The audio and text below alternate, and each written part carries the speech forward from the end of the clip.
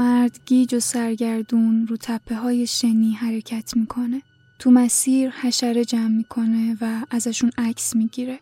اون در اصل یه معلمه که حالا به این بیابون اومده تا بتونه یه گونه نادری از حشره رو پیدا کنه تا اسمش به عنوان کاشف اون ثبت شه.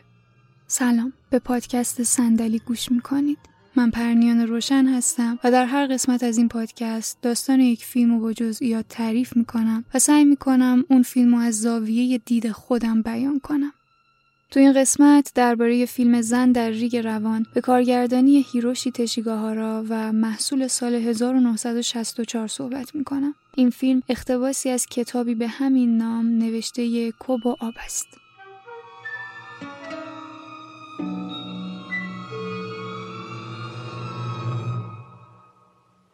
مرد که اسمش نیکیه رو ماسه ها دراز میکشه تا یکم استراحت کنه. یکی از اهالی روستایی که اون نزدیکی است به سمتش میاد و بهش پیشنهاد میده شب خونه یکی از روستایی‌ها مهمون شه، چون حالا دیگه اتوبوسا رفتن و نمیتونه برگرده. نیکی موافقت میکنه و خیلی هم از مرد تشکر میکنه به خاطر لطفی که در حقش کرد. خونه‌ای که قراره بهش بره پایین تپه است، پس یه نردبون براش میذارن تا بتونه اونجا برسه. اونجا زن مهربون و جوون صاحب خونه براش غذا میاره. سقف خونه زن سوراخه و اون فکر میکنه شن این کارو کرده. شن اونجا همه چی رو میخوره و میپوسونه اگه جمعش نکنه، چون انگار مرطوبه. اما نیکی بهش میگه همچین چیزی امکان نداره، چون شن خشکه و به زن میگه اینقدر حرفای بیخود نزنه. ولی زن با خنده شواهد دیگه ای از مرطوب بودن شن به نیکی میگه. اونم بیخیال قانع کردن زن روستایی میشه.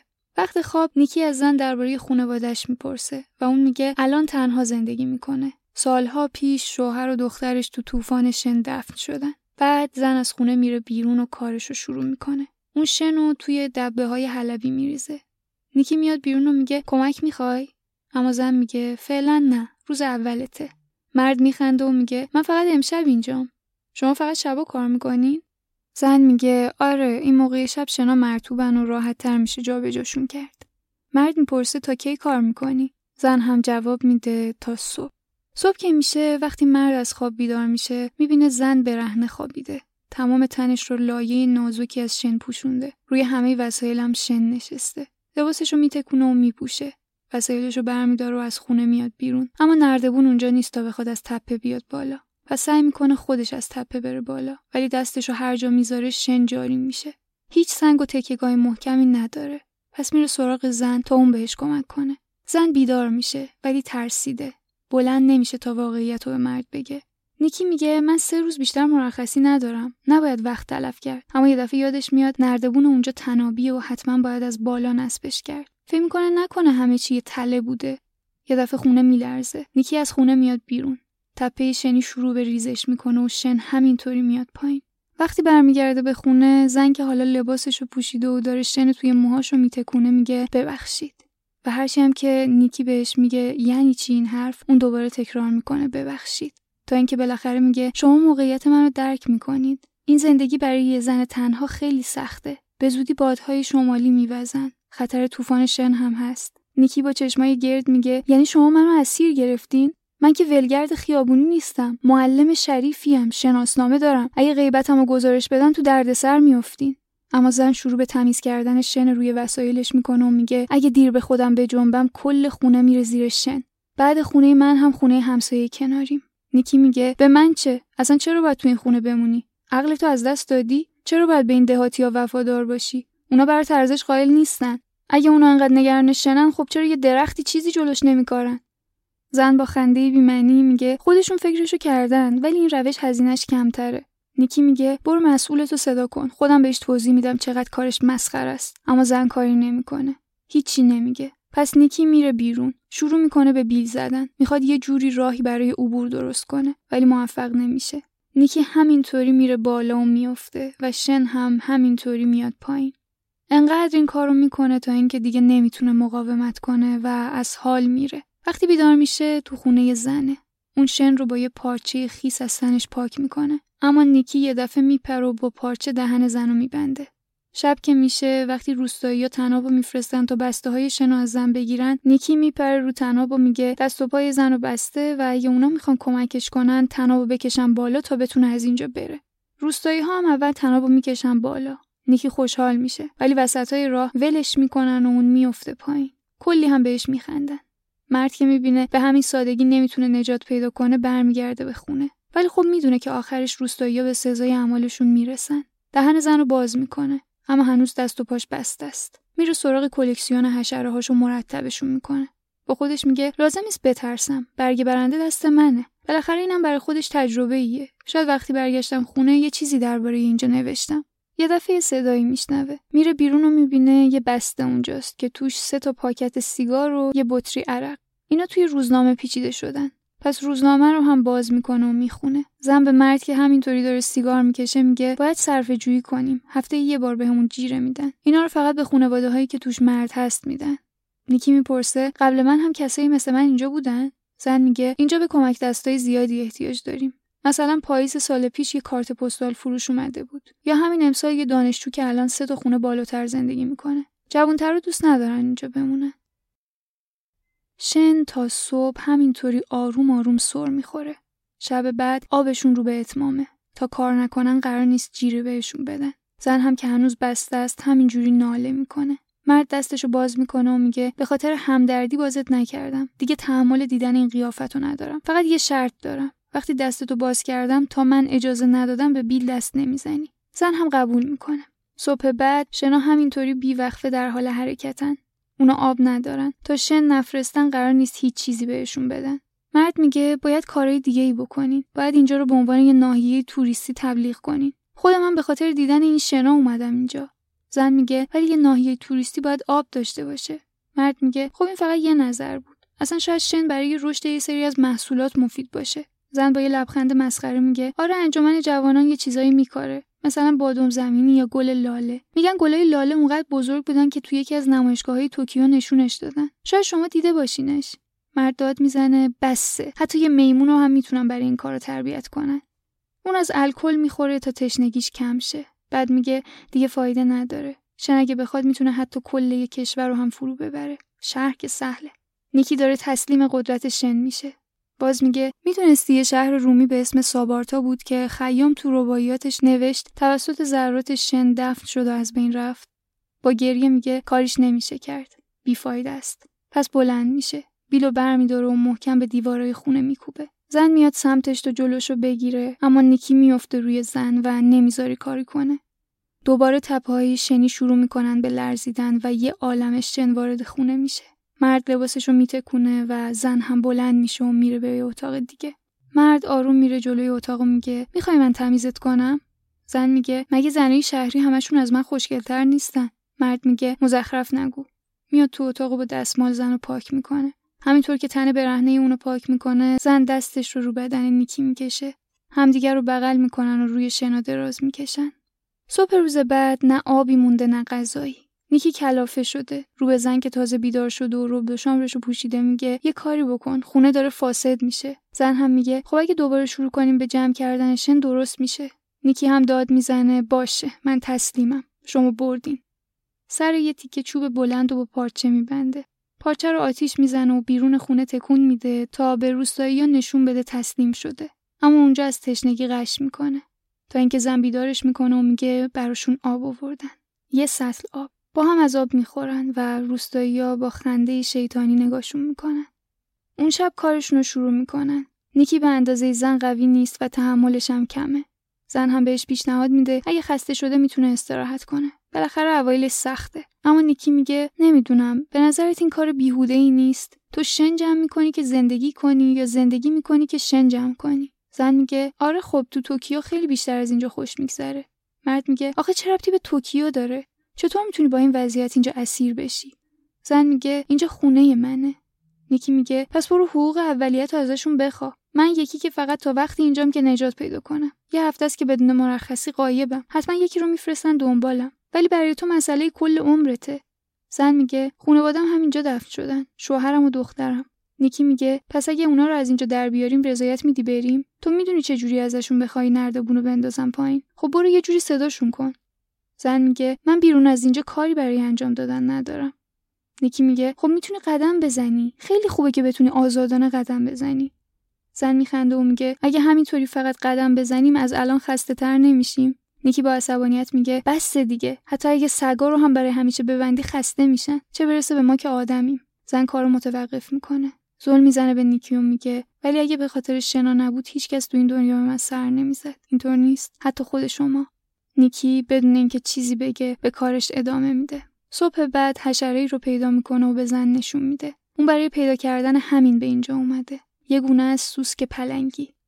اون شب به بهانه دلدرد برای کمک به زن نمیره. اون میخواد یه طناب بلند برای فرار درست کنه و هر بار قبل از اومدن زن طنابشو زیر شن قایم میکنه.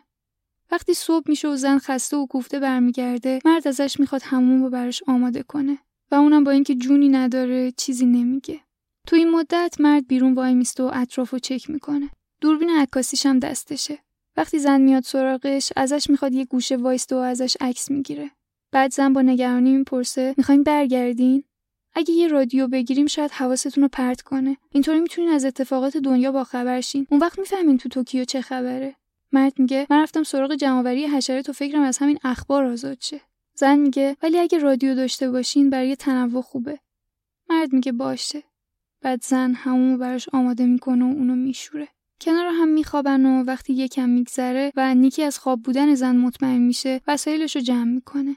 طنابو از زیر شن برمیداره و از خونه خارج میشه. از سقف میره بالا و طناب بلندی که ساخته رو پرت میکنه. چند بار طنابی که سرش یه چوب بسته رو پرت میکنه تا بالاخره موفق میشه یه جا محکمش کنه. به سختی ازش میره بالا. به سرعت میدوه اما نمیدونه کجاست و به کدوم سمت باید بره. گیج اطرافشو نگاه میکنه. خورشید داره غروب میکنه. همینطور میدوه. انگار به بخشای دیگه روستا میرسه. از کنار یه بچه میگذره که با دیدن مرد جیغ میکشه. به دویدن ادامه میده تا اینکه به جایی میرسه که چند نفر از دور چراغ به دست دنبالش میان. اونم از دستشون فرار میکنه تا اینکه اونا دیگه دنبالش نمیان. اون حالا آرومتر حرکت میکنه اما یه دفعه گیر میکنه تو مرداب شنی. پس داد میزنه و از همونایی که تازه ازشون فرار میکرد کمک میخواد. اونا هم میان و یه طناب میدن دستش. دورشو میکنن تا بتونن درش بیارن. بهش میگن اینجاها پر از باطلاقه. حتی سگا هم این طرفا نمیان. اونا نیکی و وسایلشو به خونه زن برمیگردونن در حالی که زن با چشمای خیس نگاش میکنه. صبح بعد زن با گریه آتیشو روشن میکنه تا آب گرم شه. نیکی میگه من شکست خوردم. یه شکست تمام عیار. زن میپرسه شما تو توکیو زن دارید؟ مرد جواب میده به تو ربطی نداره. ولی خیلی بد شد. اگه موفق میشدم یه رادیو برات میفرستادم. زن خوشحال میشه. لبخند میزنه و میگه نه خودم میتونم یکم کار کنم و یه دونه بخرم. دلتون میخواد بدنتون رو پاک کنم؟ نیکی که حواسش نیست میگه اگه جغرافی بلد بودم شاید. نه، اونا در هر صورت میان دنبالم. دوستام و همکارام حواسشون به من هست. اداره آموزش و پرورش و انجمن اولیا مربیان مدرسه هم همینطور. اونا منو به حال خودم رها نمیکنن. 3 ماه میگذره. مرد لباسای امروزیشو دیگه در آورده و کیمونو پوشیده. اون روی شن یه حفره ایجاد میکنه و اسمشو میذاره امید. توش یه طعمه برای کلاغ درست میکنه. طعمه‌ای که کلاغو به پایین شن بکشه. مرد میخواد بعداً به کلاغ یه نامه وصل کنه تا پرنده اونو یه جوری ببره تا بتونه نجات پیدا کنه. زن میخنده و میگه کلاغا باهوش‌تر از اینن که گول بخورن. دوستاتون هم حتما فکر میکنن از کارتون خسته شدین و فرار کردین به یه جای دیگه. مرد میگه بعیده. کتابم روی میز باز مونده بود. دفترچه حسابمو جا گذاشتم. هر کی اتاقمو ببینه میفهمه کمک میخوام. زن میگه تو توکیو چه خبره؟ مرد میگه خیلی خبره. خودت برو ببین. اون روز وقتی جیره‌شون رو میارن، مرد ازشون میخواد بهش اجازه بدن روزی نیم ساعت بیاد بالا تا دریا رو ببینه. قول میده فرار نکنه. اون میگه الان 3 ماهه هیچ کار بدی ازش سر نزده و داره کلافه میشه. روستایی‌ها هم تصمیم میگیرن با هم مشورت کنن و بعداً نظرشون رو بهش بگن. نیکی میره خونه. یه گوشه میشینه و سیگار میکشه. زن هم با یه سری مهر دستبند درست میکنه. اگه 20 تا دیگه بفرسته 1000 ین بهش میدن و اینطوری شاید بتونه رادیو بخره. مرد کنار در وای میسته. وقتی میبینه کلاغی که از اونجا میگذره بدون اینکه به طعمه نزدیک شه دور میشه، برمیگرده و در خونه رو میبنده. به زن حمله میکنه و همه مهرهای ریزشو میریزه رو زمین و میگه رادیو که سهله. به زودی میبینی هیچ کس نیست که به دادت برسه. اینا دیگه چه دوستایین؟ اینجا همه به فکر خودشونن. حالا تو هم برو مثل سگ وفادار براشون دم تکون بده. یکم دیگه فقط خودمونیم و خودمون. همشون ترکمون میکنن. زن که در حال جمع کردن مهرهاش از روی شنه میگه امکان نداره، ما شنو داریم. مرد میگه شن به چه دردی میخوره؟ فقط دردسره. زن میگه میخرنش برای کارهای شهری. مرد میگه این کار غیر قانونیه، اینا نمک دارن. زن میگه مخفیانه نصف قیمت میخرنش. مرد میگه این ضرر داره، نمک باعث خوردگی سدها و ساختمونا میشه. زن میگه این دیگه مشکل خودشونه. مرد میگه حق با توئه، ولی این کار کلاهبرداریه، پولش تو جیب اونا میره، تو چرا بهشون کمک میکنی؟ زن میگه شورای روستا خرید و فروش انجام میده، لااقل هوای ما رو بیشتر از بقیه دارن. مرد شروع میکنه به کمک کردن به زن تو جمع کردن شنا. بعد میگه مثل اینه که خونه تو روی آب بسازی. فکر احمقانه ایه. این همه اصرار روی خونه برای چیه؟ زن میگه ولی شما هم میخواین برگردین به خونه‌تون مگه نه؟ مرد میگه آره ولی فرق میکنه. زن هم میگه هر صبح با ترس چشمامو میبندم، ترس اینکه از خواب بیدار شم و تنها باشم. مرد پروانه‌ها و حشره‌هایی که جمع کرده رو میندازه تو آتیش و جعبه‌ای که برای نگهداری اونا استفاده میکرد و به زن میده تا مهره‌ها رو توش بریزه. شب که نیکی مشغول بیل زدنه، اگه میخوای شاید بهت اجازه خروج بدیم، به شرط اینکه جلوی چشم ما جفتتون با هم بخوابین، جوری که همه ما بتونیم ببینیم. یه دفعه جمعیت زیادی از روستایی‌ها بالای گودال جمع میشن و طبل میزنن. مرد شوکه شده، سرشو میندازه پایین. روستایی‌ها هم با سوت و داد تشویقش میکنن. مرد آروم میره سمت زن و از اون که داره بیل میزنه میپرسه چیکار کنیم؟ اون هم میگه دیوونه شدی؟ بهشون محل نذار. مرد میگه این تنها شانس منه، لازم نیست واقعا کاری کنیم. ولی زن به شدت مخالفت میکنه. نیکی صبر میکنه. یه مدت طولانی زل میزنه به روستایی‌ها، بعد میره سمت زن. اونو میکشه رو زمین. زن مقاومت میکنه و نیکی همینجوری بهش حمله میکنه و میگه در هر صورت یه جفت خوکیم. میفته روش و لباساشو پاره میکنه. زن میره به خونه و میخواد درو ببنده اما نمیتونه. نیکی میدوه سمتش و اونو میکشه بیرون. روستایی‌ها میخندن. نیکی دوباره زنو میندازه زمین و میگه بیا فقط وانمود کنیم، اما زن مقاومت میکنه. شن پرت میکنه تو صورتش و اونو هل میده رو زمین. مرد هم که خسته شده اونجا میفته. زن میره سمتش، هی با گریه بهش مشت میزنه، هی میگه احمق. روشنا گریه میکنه. اون برای اولین بار تسلیم مرد نیست. یه مدت میگذره. پاییزه و هوا سرد شده. کلاغای زیادی اون اطراف جمع شدن. مرد میره سراغ تومش. کلاغی اونجا گیر نکرده، اما وقتی روزنامه رو کنار میزنه میبینه اون تو آب جمع شده. خیلی تعجب میکنه چون 3 هفته است که بارون نیومده. سطل از زمین برمیداره. فکر میکنه شاید به خاطر خاصیت موینگیه که اینجوری شده. از آب میخوره و میبینه شیرینه. میفهمه که احتمالاً دیگه قرار نیست مشکل آب پیدا کنن. سطل سر جاش برمیگردونه و با روزنامه و شن روشو میپوشونه. همچنان هم تومه رو برای گرفتن پرنده قرار میده. تو خونه توی دفترش اتفاقی که داره باعث به دست اومدن آب میشه رو میکشه. تبخیر سطحی آب رطوبت زمین رو میکشه بالا. شن مثل یه پمپ عمل میکنه. انگار اونا روی پمپ مکنده نشستن. اون فکر میکنه اینطوری میتونه یه سیستم برای ذخیره آب اختراع کنه. اون حالا جای روزنامه یه پوشش پلاستیکی رو سطح گذاشته. خطکشش رو میبره داخل تا سطح آب رو اندازه بگیره. هر روز اندازه رو با دقت یادداشت میکنه.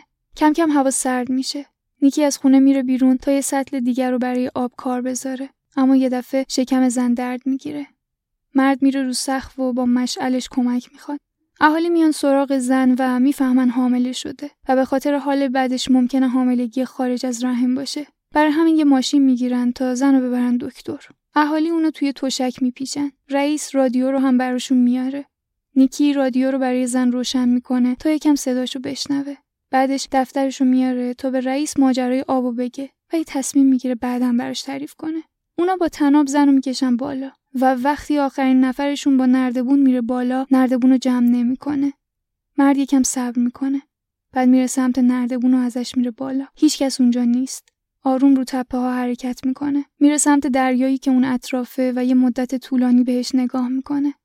بعد برمیگرده به خونه و میره سراغ سطل آبش. یه بچه از اون بالا بهش نگاه میکنه. مرد لبخند میزنه و با خودش میگه لازم نیست خیلی عجله کنم. الان فقط میخوام یه نفر رو گیر بیارم باهاش در مورد مخزن آب صحبت کنم. بهترین کار اینه با دهاتی‌ها در موردش حرف بزنم. اگه امروز نشد فردا، مطمئنم آخر سر به این نفر میگم. حالا بعد از اون میتونم به فکر فرار باشم. اون سر مخزنشو میبنده و روش یه تخته چوبی میذاره. دیگه اثری از تومه برای کلاغم نیست. چشمای مرد با درخشش به مخزنش خیره شده. حالا گزارش روزنامه رو میبینیم. نیکی جومپی متولد 7 مارس 1927 بعد از 7 سال بیخبری مفقود الاثر اعلام شد و فیلم به پایان میرسه.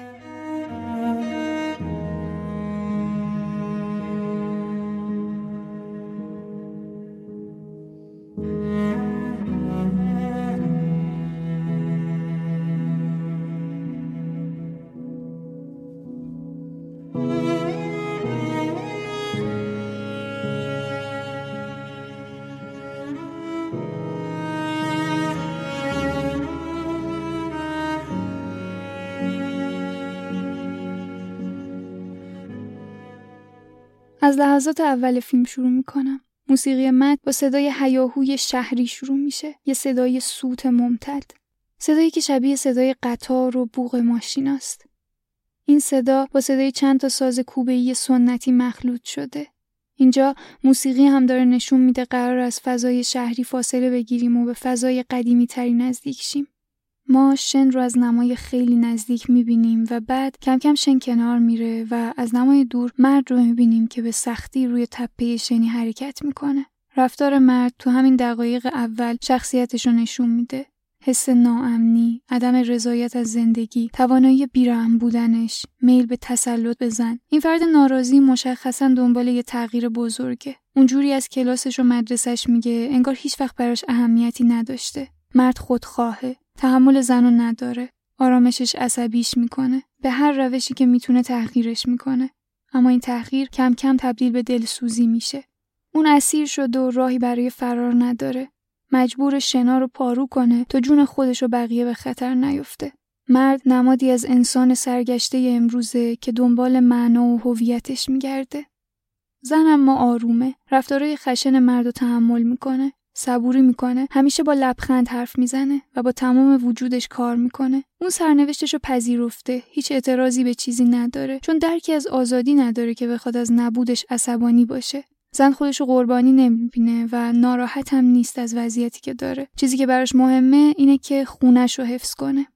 و اما یکی از شخصیت‌های مهم این داستان شنه. کارگردان میگه شن و ماسه برای من نماینده اون جامعه‌ایه که توش زندگی میکنیم. معمولاً ماسه و تپه ها منظره آروم و عاشقانه به نظر میرسن که ممکنه تا حدودی برای ما خارق‌العاده باشن. اما تو این فیلم سعی کردم جنبه دیگه ای ماسه رو مشخص کنم. ماسه مسدود کننده است و با فعالیت‌های انسانی تداخل داره. شن تو این داستان یک هویت جداگونه داره و میتونه نقش یکی از شخصیت‌های اصلی رو بازی کنه. ما با دیدن فیلم میتونیم متوجه این قضیه بشیم. فیلم جوری شن رو نشون میده انگار شخصیت خبیث و نامیرای قصه است. انگار خدای اسطوره‌ایه. نمیتونن ازش فرار کنن. راه رفتن روش سخت و شاید غیر ممکنه. مثل حرکت حشره‌ای که اول فیلم دیده میشه و میتونه نمادی از مرد باشه. حشره‌ای که همینطوری تلاش میکرد از زیر شن بیاد بیرون اما نمیتونست و مرد به عذاب اون میخندید، با دستاش هلش میداد تو و کارشو سخت‌تر میکرد. مرد هم موفق نمیشه از تپه شنی بالا بره تا از خونه زن فرار کنه. در کل هر چقدر اون و زن تلاش میکنن شنو دور کنن، دوباره پیشروی میکنه. هر روز خونه رو تمیز میکنن و فرداش انگار نه انگار کاری کردن. چاره‌ای هم ندارن جز اینکه این تمیزکاری رو تکرار کنن، چون رطوبتی که بین دونه‌های شنه همه چیز رو میپوسونه. هجوم شن همه چیز رو زیر خودش دفن میکنه. زندگی همه وابسته به این کار تکراریه. شن همراه با زن و مرد تو تمام صحنه‌های این داستان حضور داره و اینجا زندگی و مرگ دست اونه. شن نمادی از طبیعتی که بی‌نظمه و اهالی روستا به زور میخوان نظم رو بهش تحمیل کنن، اما شن مقاومت میکنه و مشخصاً پیروزه. همه مجبورن همیشه با اون در جنگ باشن و آگاه از این که قرار نیست هیچ وقت پیروز باشن. یه مقاومت و تقلای ابدی. تلاش مداوم برای تعیین مرز و شکل دادن به طبیعت بیشکل. اما خب چرا روستایی‌ها این خونه‌های ویرون رو ول نمی‌کنن تا برن یه جای دیگه که وضعیت بهتره؟ خب به نظر میرسه این منطقه همیشه اینطوری نبوده. از یه جایی به بعد شن هجوم میاره و حالا اهالی روستا میمونن تا از خونه‌شون، از سرزمینشون محافظت کنن. زن هم میگه نمیتونه اینجا رو ترک کنه. بچه‌ش و همسرش هم اینجا دفن شدن. انگار همیشه همه اعضای خانواده‌اش تو همین محله بودن. روستایی‌ها میخوان بمونن تا خونه رو حفظ کنن به هر قیمتی که شده. اونا از طریق شکل دادن به شن میخوان به خودشون معنی بدن و بگن اینجا خونه منه و حالا با اون خونه برای خودشون هویت بسازن. اینجا ما کشمکش شبانه روزی و بیپایان با طبیعت نظم ناپذیر و تحمیل نظم به اونو میبینیم. فیلم داره تلاش همه ما انسان‌ها برای مقابله با نیروی بیرونی که بزرگتر از ماست رو نشون میده.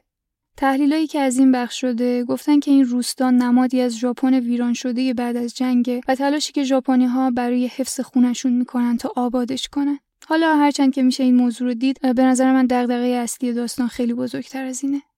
مرد یه جایی از فیلم از زن میپرسه برای زنده موندن حفاری میکنی یا زنده میمونی تا حفاری کنی؟ این انگار سوالیه که از همه انسان‌ها میپرسه. زن در ریگ روان انگار داره همون داستان سیزیفو میگه. داستان مردی که محکوم شده تا ابدیت یه سنگو به بالای صخره حمل کنه. هر کاری هم کنه سنگ قرار نیست به اون بالا برسه.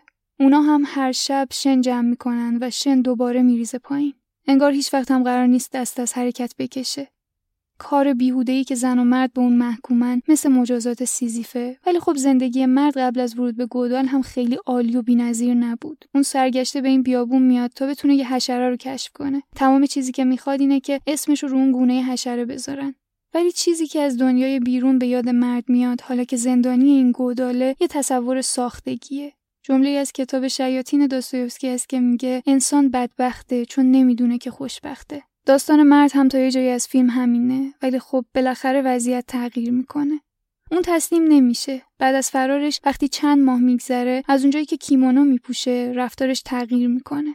آرومتر میشه، با وضعیت سازگار میشه و همین هم باعث میشه از شرایطی که داره بهتر استفاده کنه. یاد گرفته برای شکستن این چرخه‌ای که توش گیر کرده باید صبور بود و صبر به معنای شکست نیست. شکست وقتی شروع میشه که صبر رو شکست بدونیم. نیکی برای اینکه پرنده ها رو به دام بندازه تله‌ای میسازه و اسمش رو میذاره امید. اما اون تله به جای اینکه امیدی باشه تا اونو بتونه نجات بده باعث موندنش میشه. توی اون آب جمع میشه.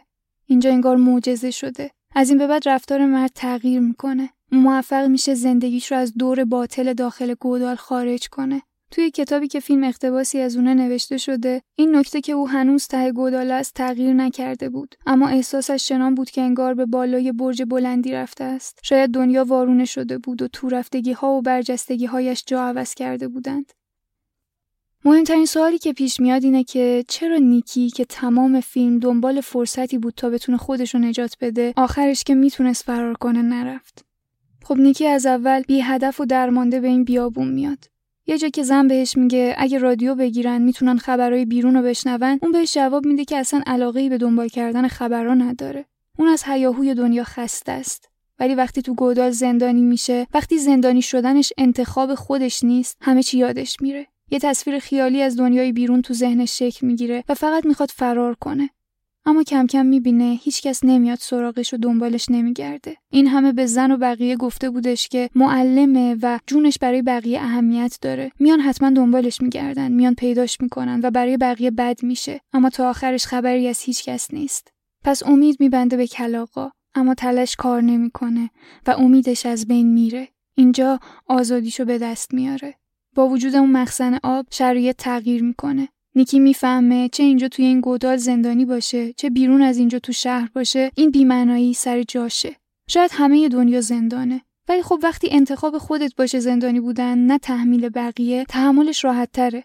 حداقل وقتی تو گودال زندانی هدفی داره. اون تو دل بیابون آب آورده. شاید این چیزی به بزرگی کشف آتیش باشه. اینطوری چقدر بین روستایی‌ها اهمیتش زیاد میشه. شاید اگه روستا آب داشته باشه بتونن رونقش بدن و بهترش کنن. پس اسارت تو اون گودال رو انتخاب میکنه. اینجا میبینیم که انسان میتونه با سخت ترین شرایط هم سازگاری پیدا کنه و علاوه بر سازگاری احساس خوبی هم داره و لذت میبره. و در نهایت مرد دید تازه‌ای نسبت به زندگی پیدا میکنه و اینطوری بیانش میکنه. نفهمیدم، اما گمانم زندگی چیزی نیست که آدم بتواند بفهمد. همه جور زندگی هست و گاه طرف دیگر تپه سبزتر به نظر میرسد. چیزی که برایم مشکل تر از همه است این است که نمیدانم این جور زندگی به کجا میکشد، اما ظاهرا آدم هرگز نمیفهمد. صرف نظر از این که چه جور زندگی کند. به هر حال چاره‌ای جز این احساس ندارم که بهتر است چیزهای بیشتری برای سرگرمی داشته باشم.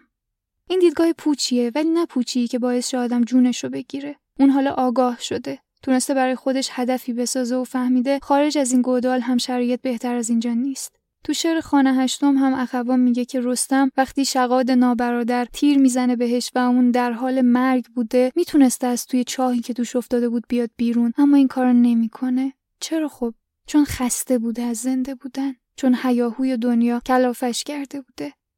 و حالا این مرد هم که به خاطر خستگی از اخبار و هیاهوی دنیا پناه میاره به این بیابون، ترجیح میده اینجا بمونه تا برگرده به همون زندگی که داشته. اون تصمیم میگیره به معنایی که بین همین شنها پیدا کرده بچسبه.